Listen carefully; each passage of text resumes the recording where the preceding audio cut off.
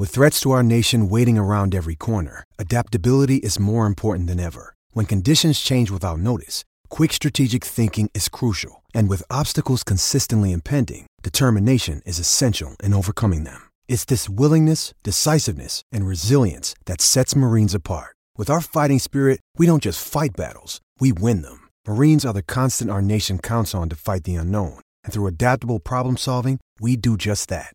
Learn more at marines.com.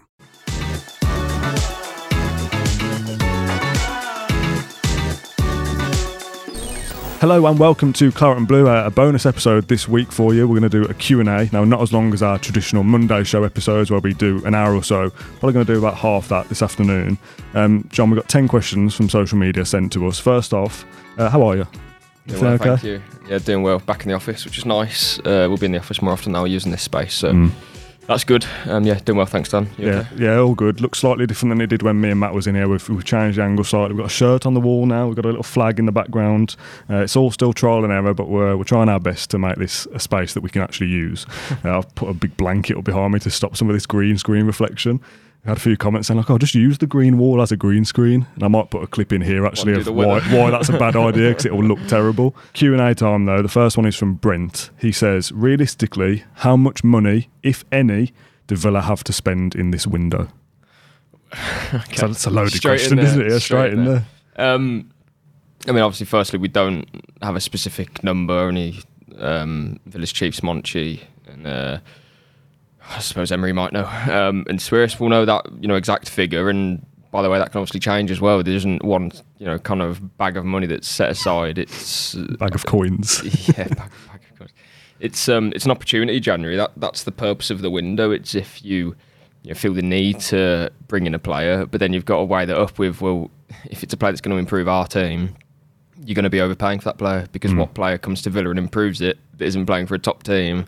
Isn't a top player in that team, so it's all about opportunity. And we saw, obviously Alex Moreno last January comes in for £13 million, which is a great deal because it's a player who obviously is now 30, but a player that was allowed to leave Real Betis. So that was a good opportunity, and that's obviously someone that Emery's tracked for a while. And he wasn't the only left back on our list, so we obviously wanted one, so we were going to sign one, but then it was which one would become available. Luckily, Alex Moreno was that player.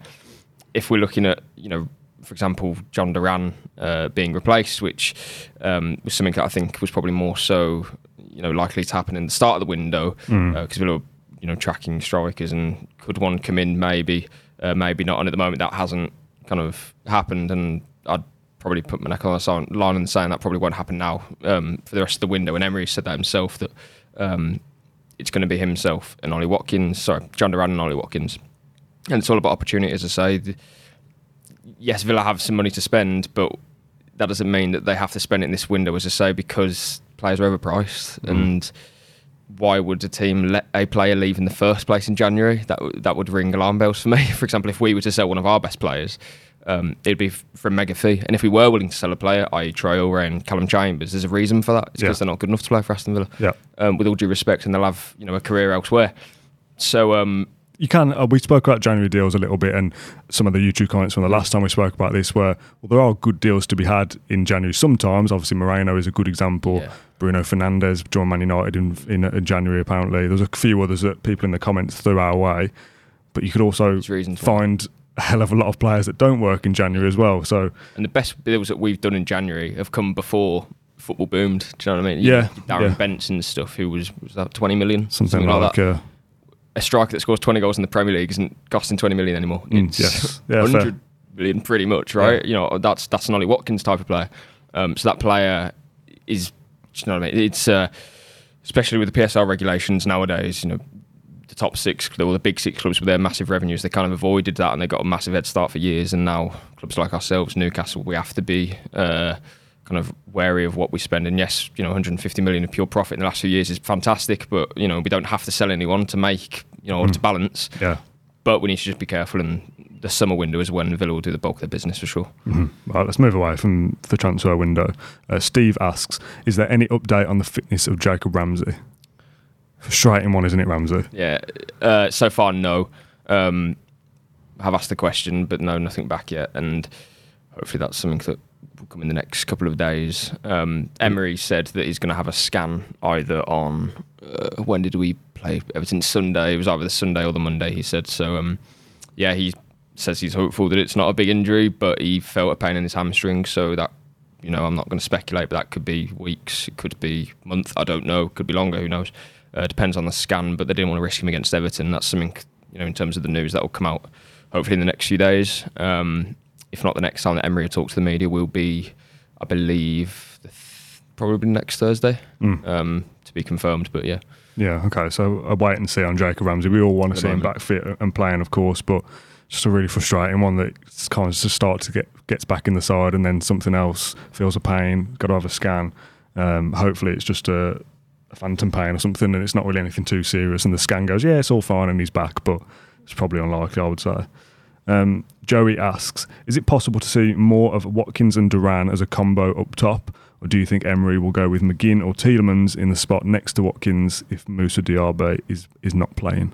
I wouldn't, and I don't think Emery would start both of them, from the off because of the control that he wants Villa to have in games, and that means having, it doesn't always mean having four, midfielders on the pitch. But having McGinn, Tielemans, when Ramsey's fit, Luis Kamara, those players, they can control a game and dictate the tempo of it, and they can progress the ball. Whereas a Duran is obviously going to play off the shoulder. He's going to play with Watkins, maybe, or they'll cross paths. Do you know what I mean? And I don't think that's something that we'll be seeing. To be honest with you, like kind of straight up, it's certainly something that I'd like to see off the bench because Duran does make an impact.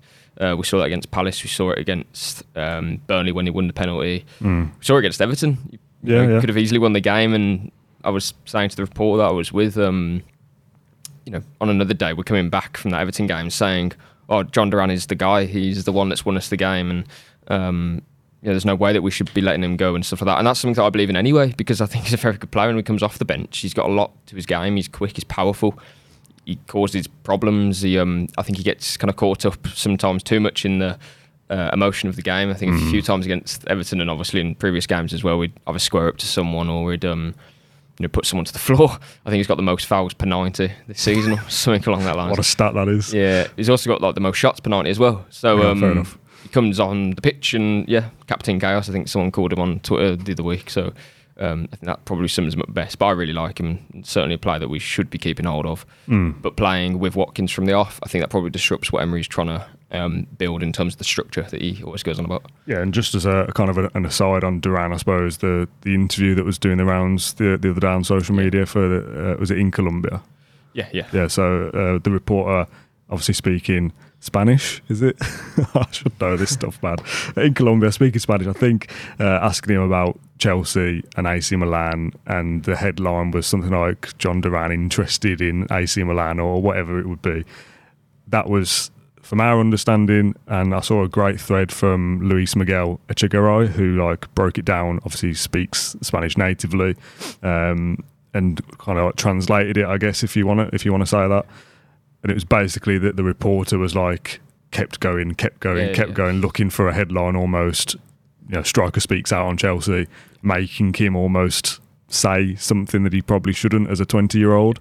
That wasn't John Duran going, I want to leave Aston Villa, I want to go to AC Milan. It was, I'm being respectful and answering your question to leave me alone, basically. Yeah, I was just writing a quick piece on that, explaining actually what was said and how it happened coming here on the train, because I think sometimes when quotes come out, people lose context of, was he asked about it? He didn't ask, oh, how's your day, John Duran? And then he says, I want to go to, I love Chelsea. He didn't say that to you. I dream of playing for Chelsea. He didn't say that. What he said was, he was answering, 3, maybe 4 questions about Chelsea and AC Milan, because this guy obviously wanted that headline, which, from a journalist point of view, I understand. But I think it's different when, you've got a 20-year-old standing in front of you who isn't kind of media trained and doesn't know yet, exactly how to close down a question. To be honest, I think he was okay. He's just being honest. He said Chelsea are a big club and AC Milan are a big club. Yep, that's correct. Doesn't mean he wants to leave. Yeah, he did not say that Villa weren't, or he didn't say that he doesn't want to play for Villa. What he said was he wants to play in the Champions League with Villa. He wants to help the club stay at the top of the table, and he wants to progress. He did admit that adapting in England's been difficult. which again is understandable. This guy is, that's fine. He grew up in Colombia, played in America for a bit. He's 20 years old. He's adapting to a completely different culture. The weather's crap. He probably doesn't have much to do. Let's be honest. He goes to training and he wants to be playing more football.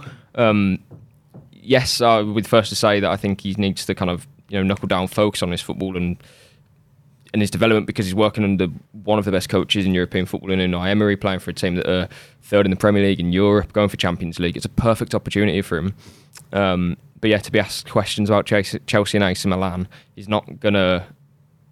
He kind of ignored it in the first part by saying I'm not interested, which is fine. The second part, he said something similar again, and then the third part, he's obviously said something along the lines of, yeah, they're a big club, and if they're interested, then you're doing something right.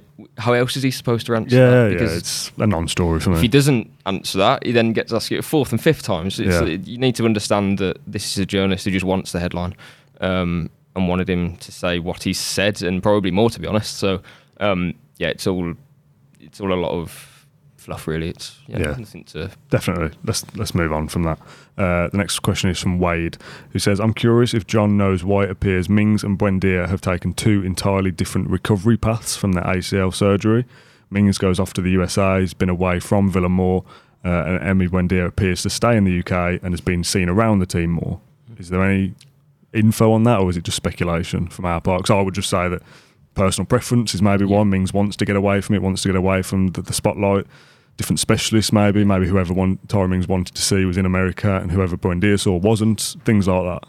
Yeah, and I think as well, going back to, we've mentioned it before, obviously the struggle that Mings went through when he first has his ACL problems playing for Bournemouth. A change of scene probably helps him to get away from different things. That can help you mentally and go away to a different, even just a different environment sometimes, a different climate and a different way of.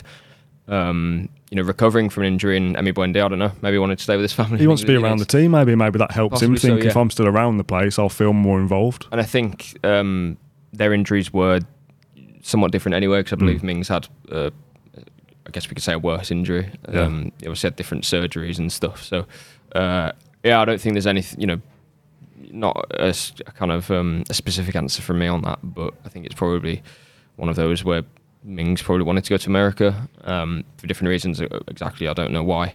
But yeah, Buendia stayed around the team and has been at Bodymore. Mings has been at Bodymore quite a lot as well. Yeah. But Buendia seems to have kind of stayed as if he's. But if he wants to be around. I think if you didn't know what they'd gone through, I'd think Buendia's probably only out for 5 or 6 weeks, and he's still at Bodymore because he's coming back soon. Whereas they're not. Buendia's going to be out for a long time as well. They could very easily have just both disappeared into the darkness, and we don't hear from either of them. But and just preference. Whether Buendia recovers quicker than Mings and can maybe play a part towards the end of the season, we'll wait and see. But it's not something that that might be his focus to get maybe an appearance in the Conference League and whatever, and whatever it may be. I'm not too sure, but. There's no risk that's going to be taken with these injuries. They know that from the start of next season, that's going to be their kind of goal, their mission to be ready for. So. Yeah, definitely. Alberto Solano asks, is there any truth in Villa signing the Serbian right back, who I believe is Kosta Nedeljkovic? I think you've done quite well there, to be fair. Thank you, mate. Hopefully. Costa, yeah. You should be signing on soon. We don't know when this video is going out. If it's one is soon, it could already be done. Yeah, and he's expected to go back to Red Star Belgrade for the second half of the season, and whether he plays for Villa next season again, we'll wait and see. That completely depends on his development. I wouldn't be surprised to see him go out on loan again to maybe a different club, because he's only 18 at the moment, obviously. So a player that obviously I've never seen him, never heard of him. I would have watched him without knowing it when Man City played against Red Star away from home. But a player that, speaking to a few, it sounds like I've spoken to a lot of people in Serbia. I've spoken to one person, Serbia Footy Scout or something on Twitter. I sent him some questions and had a chat with him about him, and he says that he's very athletic, he's powerful, a kind of a traditional fullback. He's not. He said that at least at the moment, he's not a player that he can see kind of playing in that inverted role that a lot of fullbacks do these days, which is okay, because if we're basing it off Emery's system, then a traditional right back is what he is playing with currently. And I know a lot can change from now till the next 3 years potentially, because a lot has changed in his tactical structure from just the last few months. But Costa is clearly a player that is very exciting. It's obviously a cheap fee. And the chap that I spoke to as well seems to think that he's got a good chance of making the Serbian squad for the Euros, which I thought was interesting. He has actually made an international, a senior international appearance for his country, but Serbia have got England in their group in the Euros, and he says that there's not too much competition, so he could quite easily make that squad. So yeah, it could be an opportunity to watch him in the flesh there. But no, a player who he says has got to improve in his final product, but what you're looking at right now is a player who's very athletic for 18, he's very physical, he's very quick, he's very intelligent, as well, he says. And then I asked him, can you compare it to anyone? And he said his profile would probably be something like Denzel Dumfries. Not, obviously, his attacking output isn't that good yet because, say, he's 18 and he hasn't played outside of the Serbian Super League, I think it's called. So clearly a lot of development needs to take place before we can really start to look at him as an option. But a player that clearly has quite a high ceiling and is very exciting. And yeah, a player that Villa have obviously tracked for a long time as well. I like that we'll just call him Costa from now on. It's much easier for everybody at the moment. Obviously, I've seen a few people saying things about, like, why are we loaning him back? And obviously, as we're filming this, we can't say for certain that that's what will happen, but we think it's pretty likely to be that. We need a right back now, get him in the squad, start integrating him, that kind of thing. For me, again, I don't know anything about him. I like the idea of the deal to buy somebody for cheap, a young player with potential, and keep them where they are at the moment. Maybe in the summer they go out somewhere else, like you say, and we don't see him play for Villa for 2 years. To me, that's very like, well, if Brighton were doing it, I'd go, that looks good. If they think that's a good idea, I wish we did stuff like that, rather than sign this guy 5 years down the line for 50 million from when he's already in the Premier League. Get him now, get in early and start the process here. Yeah, it's almost like someone asked about this actually in my Q&A that I do on Birmingham Live every Wednesday morning if you want to ask a question.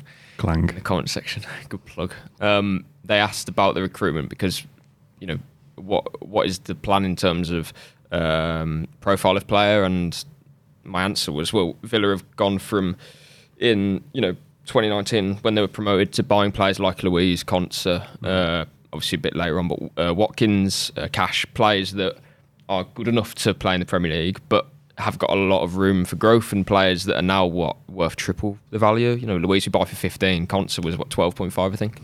So we've now moved on to a point where we are so good that we can now buy Diaby, we can buy Pau Torres, we can buy players who are not necessarily in the prime, but their market value is pretty much as high as it will get, I think, there or thereabouts, because we're that good and we're ready to buy those players now to improve right now. We don't have to buy, name a championship player.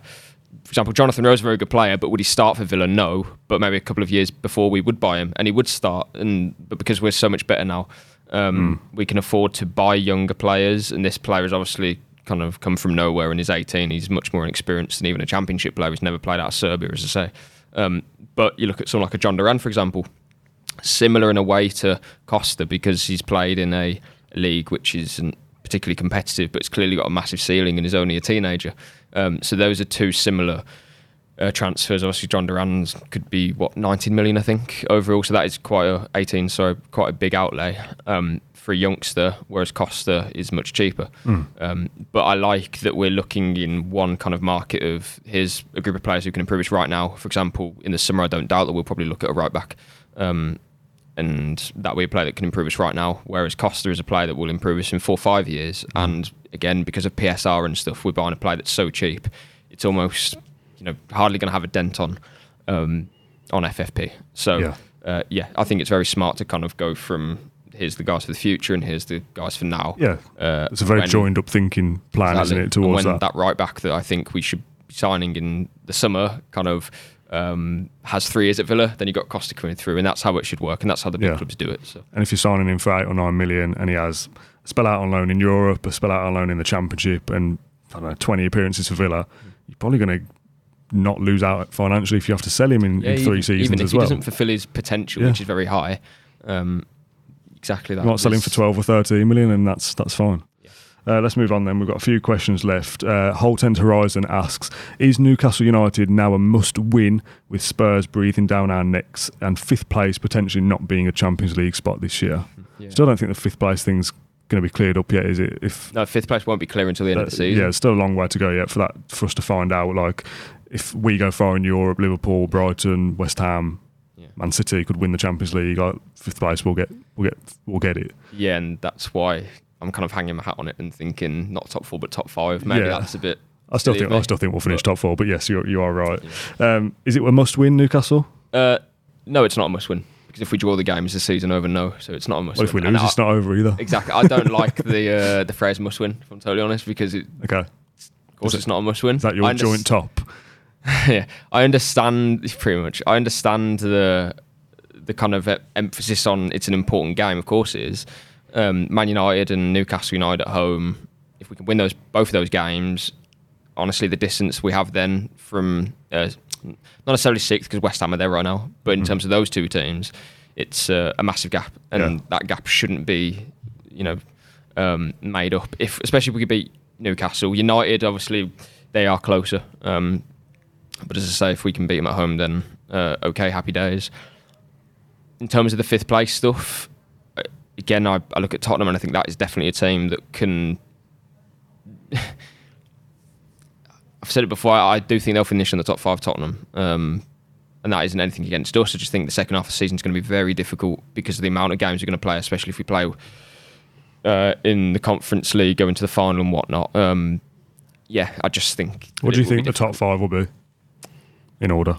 City will win the league, I think. And then, I don't know, Liverpool, Arsenal, Tottenham and Villa. Okay, Villa 5th. And again, it's not me being critical of Villa. I just think it's going to be a very difficult second half of the season. I don't think there's anything wrong with that. We can finish above Tottenham. We could maybe finish above Arsenal. I don't know. But I just think sitting here right now, we're going to have to find a new way of playing because teams are respecting us more. We're going to have a lot more games. And we've seen what 1 or maybe 2 injuries can do to the first 11 and how that can hinder us. So, it's been a fantastic season up till now, and I expect us to finish in the top 5, and top 5 should hopefully get Champions League football. So, don't want to be negative with it. I think that's still been positive, but Champions League is the aim, isn't it? And 5th gets it, and we finish 5th. That's fine.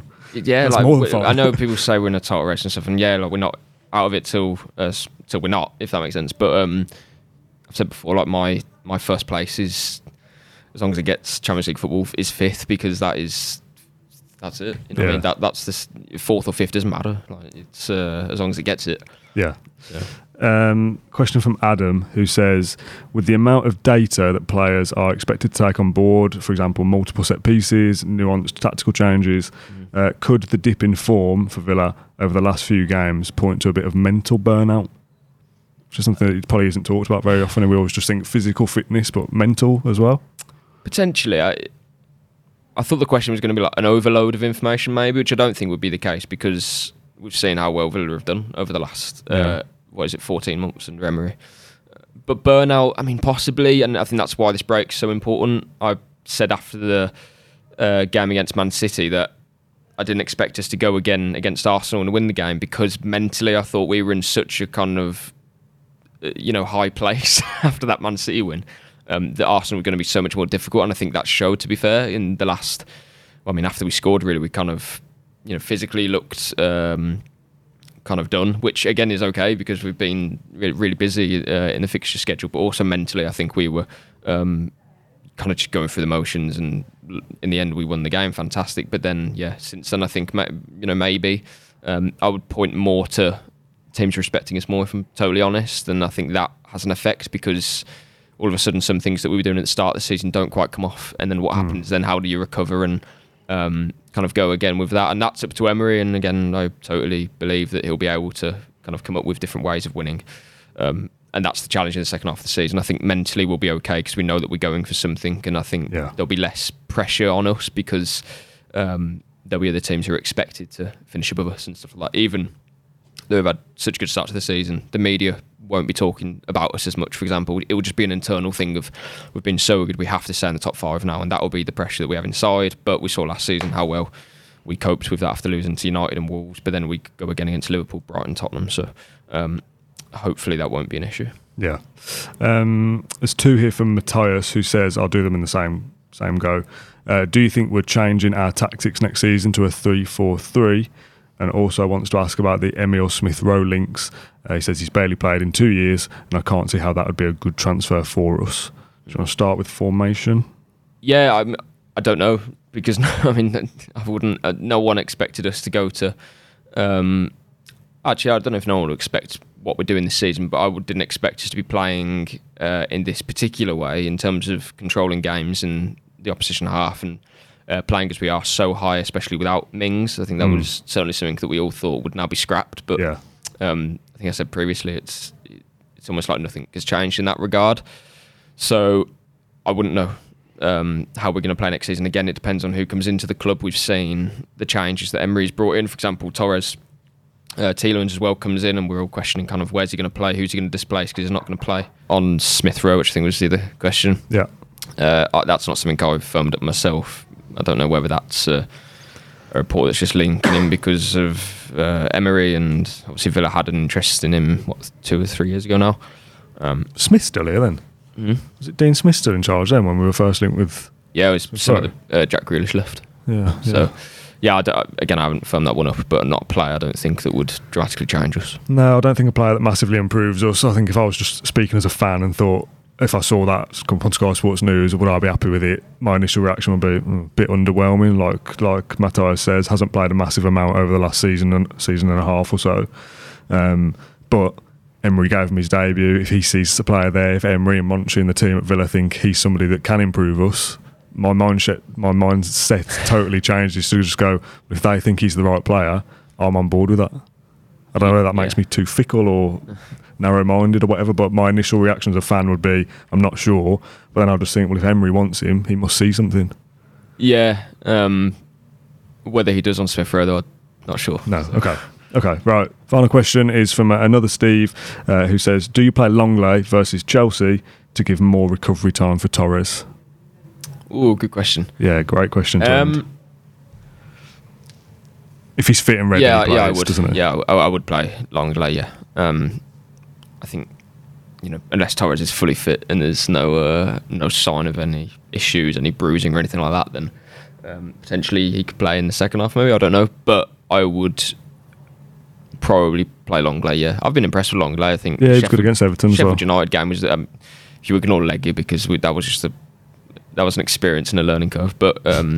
Sheffield United, he didn't play his best game, but he was ill, as Emery said after the game, and that's why he came off for Torres. And then Torres aggravated his ankle, so that was a bit of a, it was a big frustration, wasn't it? Because now we've missed Torres for another few games. But I've been impressed with Longley, done well. Won all of his duels against Everton, against what is a physical team, 84% pass completion, had lots of different moments in the game that I was impressed with. So, happy with him. I think it's, to be honest, the best backup we could get for... a lone player or a player that is basically costing us nothing apart from, obviously a good wage. But no, done very well. And against Chelsea, if he plays, then I don't think he'll be out of place at all. Would your answer be different if Chelsea was a league game? Are you happy with Longley playing because it's an FA Cup game? You got me. Yeah, it would, to be fair. It would be different. And again, I'm not putting down the FA Cup, I don't think, but we've seen that Emery wants to rotate his players in cup competitions, and therefore Longley would play ahead of Torres anyway, I think. So that's why I want him to play in that game, and then hopefully Torres can play against Newcastle. And again, I don't think there's an issue with that. You need these players to be playing in some games, else they won't be ready to come in when they are needed. For example, Longley has been needed in the last few weeks, but if he didn't play in the Conference League, he'd be coming into it completely, we're playing that high line, aren't we? We're playing in a way that is very risky in some elements, but if they know what they're doing and they've had experiences of it already, then it's far less risky, I suppose. Longley plays against Chelsea for me, and then Torres for Newcastle, hopefully, if he's fit. Okay, good stuff. That's all the questions, John. Thank you very much for doing your best to answer all of those. Thank you on social media for those that have submitted questions. We greatly appreciate it. We're filming something else today in the office with virtual reality, which will be coming out in the next couple of days or so. So keep your eyes peeled for that. It should be good fun. John, thanks for joining me. Thanks everyone at home for watching or listening, and we'll see you very soon.